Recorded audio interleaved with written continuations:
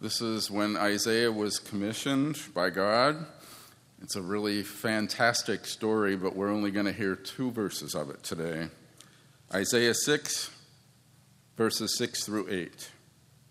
Then one of the seraphs flew to me, holding a live coal that had been taken from the altar with a pair of tongs. The seraph touched my mouth with it and said, "Now that this has touched your lips, your guilt has departed and your sin is blotted out."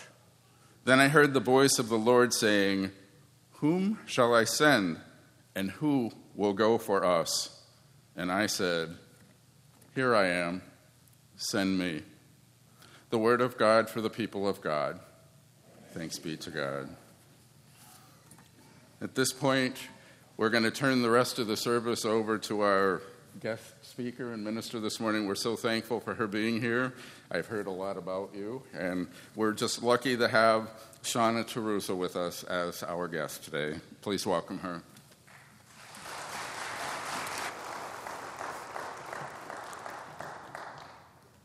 So I don't know if you've all noticed how busy Dale has been this morning. He started off turning pages back there. He then came over to do the welcome, went over to play bells, and then came back here. That's what you call outstanding service. Thank you, Dale.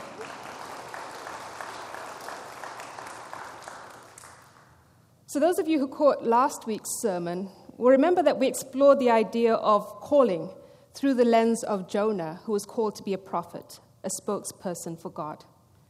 And so today we're going to dive much deeper into the prophets and the whole gift of prophecy.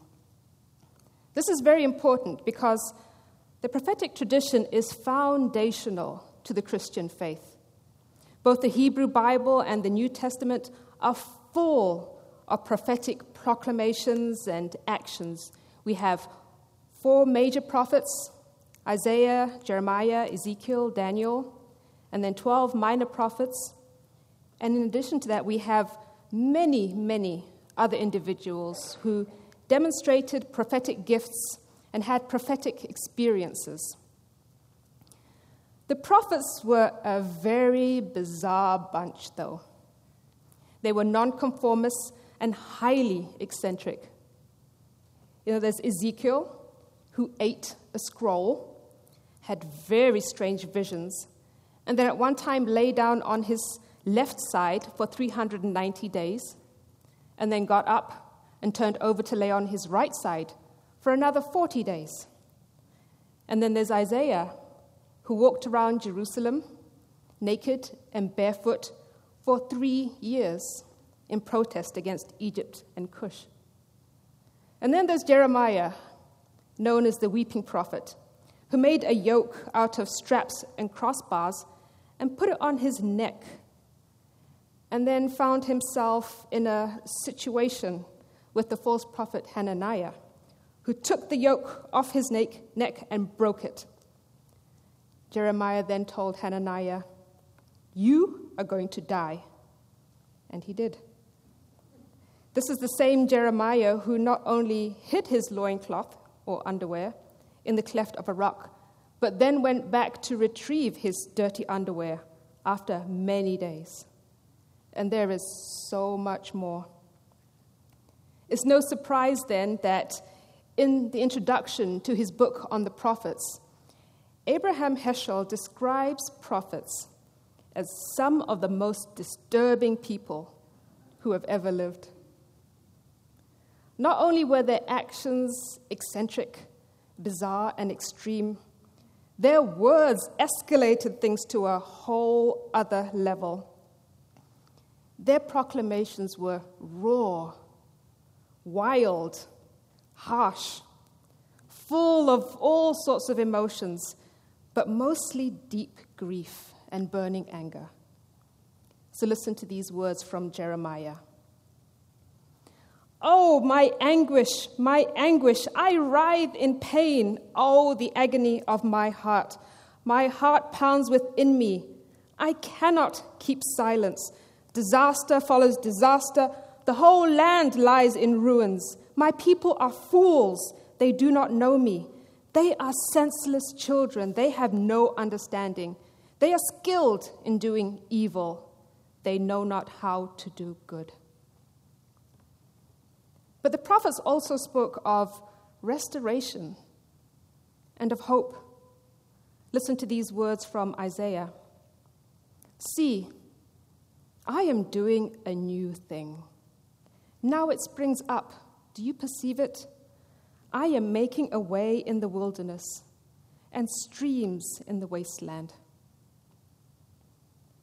The prophets were God's bold and outrageous spokespeople. They had deep, intimate relationships with God, and this is what empowered them to speak authoritatively on God's behalf. They knew God's heart. The prophets felt God's grief, anger, and pain at injustice and unrighteousness. But they also felt God's deep love for the people of Israel. The prophets were seers, watchmen, who saw what was wrong and got quite frustrated when others couldn't see what they saw. Their strong desire for justice and their understanding of their calling drove them to speak truth to power and to boldly confront evil. Here's Isaiah. Woe to the sinful nation, a people whose guilt is great, a brood of evildoers, children given to corruption. They desperately wanted Israel to understand where they were going wrong, to turn away from sin and be righteous, God's holy people. Here's Isaiah again. Learn to do right, seek justice, defend the oppressed, take up the cause of the fatherless, plead the case of the widow. As you can well imagine, the messages of the majority of the prophets were not received very well. Prophets were ridiculed and often rejected. Some were abandoned by their family and friends. Others were whipped and put in stocks, imprisoned, persecuted, regularly threatened with death, and some were killed. The prophets knew the risks, but they also knew that they had a crucial calling. Their goal was to get Israel to repent and restore its relationship with God. The prophets also prophesied about a coming Messiah, a savior for Israel, an anointed prince, a prince of princes, a wondrous advisor, a foundation stone, a shoot from the stump of Jesse, a shepherd, a prophet. Malachi, the last prophet to speak in the Hebrew Bible, proclaimed, I will send my messenger who will prepare the way before me. And then after that, there was 400 years of silence where no prophet spoke in Israel. And then, behold, we have a return to the bizarre and eccentric with a guy who hangs out in the wilderness wearing camel hair clothing, eating locusts and wild honey, and who calls the people who have come to be baptized a brood of vipers. John, echoing what Malachi had said and quoting the prophet Isaiah, said, prepare the way, make straight paths for him. And then John did what prophets do and got himself in big trouble. But then enters Jesus the Christ, the long-awaited Messiah. Jesus, Son of Man, Jesus, Son of God, God incarnate, God with us, Emmanuel. The way had been prepared. But Jesus was not born into the priestly or elite class. Instead, he was a carpenter, the son of Mary, the unwed mother, and Joseph. Jesus, the prophet, started his public ministry by reading from Isaiah in the synagogue. The Spirit of the Lord is upon me because he has anointed me to bring good news to the poor. He has sent me to proclaim release to the captives and recovery of sight to the blind, to set free those who are oppressed, and to proclaim the year of the Lord's favor. Jesus then, as you know, followed in the long-established tradition of the prophets and worked on the very last nerves of the rulers and leaders of the synagogues, irritating them to no end. But the people, of course, loved him, and they followed him around, absorbing his countercultural teachings and experiencing miraculous healings. They described him as the prophet from Nazareth, and Jesus acknowledged and accepted his role as a prophet, knowing full well the challenges and dangers it brought. Jesus, the seer, the watchman, saw those who had been excluded, the untouchables and the sinners, and accepted and welcomed them. Jesus, the challenger, spoke truth to power and called out the religious leaders for their hypocrisy. Jesus, the bearer of hope and spokesperson for God, preached about hope, a new way that somehow was here already and was also yet to come, the kingdom of God. Jesus, the disturber, picked up a whip and overturned tables in the temple courts. Jesus, who knew that no prophet is accepted in his hometown, then died a prophet's death. Jesus and the prophets before him, these most disturbing people who have ever lived, had no worldly power, but they understood the power of words. Yes, they were outlandish and eccentric and used dramatic and disturbing actions to get their message across, but their real power was in the choice of their words. We all know too well how much power words have. Politicians win elections by the power of their words. Slogans, propaganda, and spin have the power to brainwash people. Words can be used to rile up people into a frenzy, to stir up hatred, and to incite violence. And we've all seen that play out. And you know, when I stop and think about the current state of Christianity, it's not a pretty picture.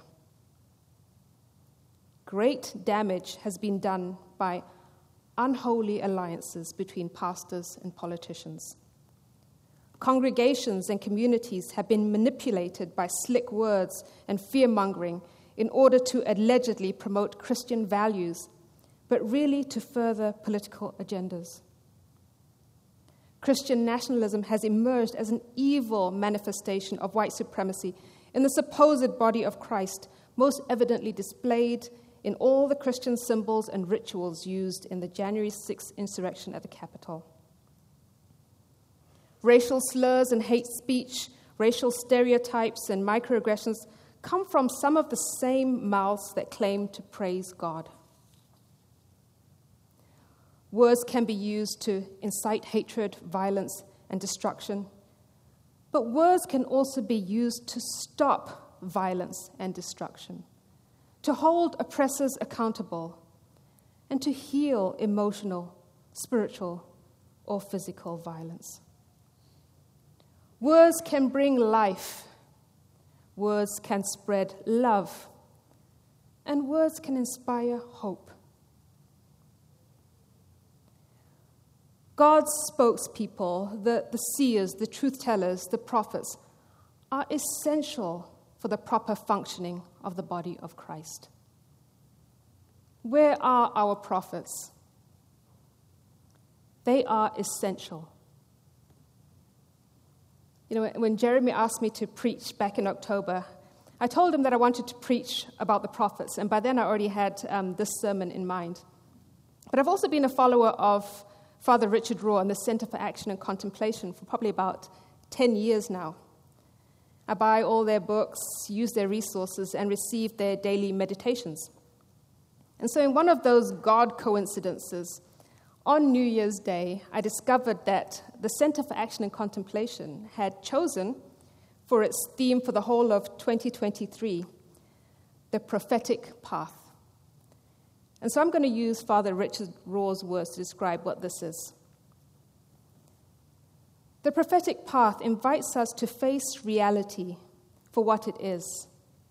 And together we will weep, grieve, hope, heal, and stand in solidarity with the suffering of the world. The prophet's path is to let go of illusion and topple false gods. Prophets are disruptors of the social consensus. They keep humanity free for God and God free for humanity.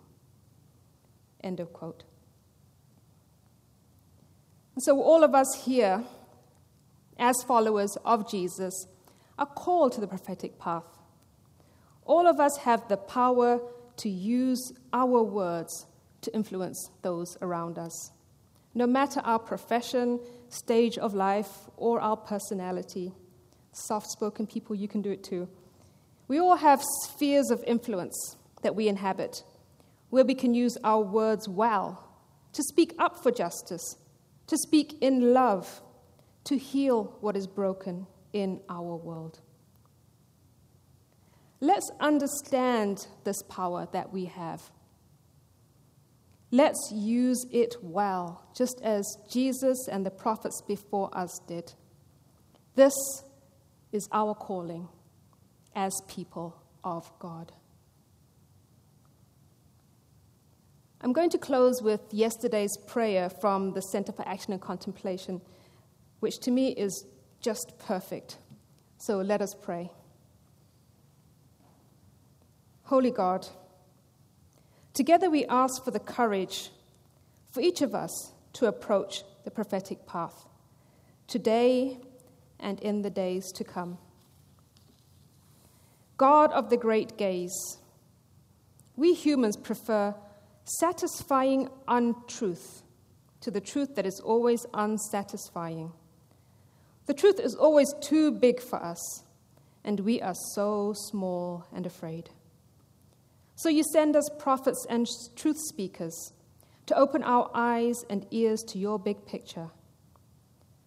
Show us how to hear them, how to support them, and how to interpret their wisdom. Help us to trust that your prophetic voice may also be communicated through our words and actions. May we practice a spirit of discernment and a stance of humility so that your spoken truth may be spoken and not our own. We ask this in the name of Jesus the prophet, whom we also killed and will always kill, in the name of our little truths. Help us, for we desire to share in your great gaze. Amen.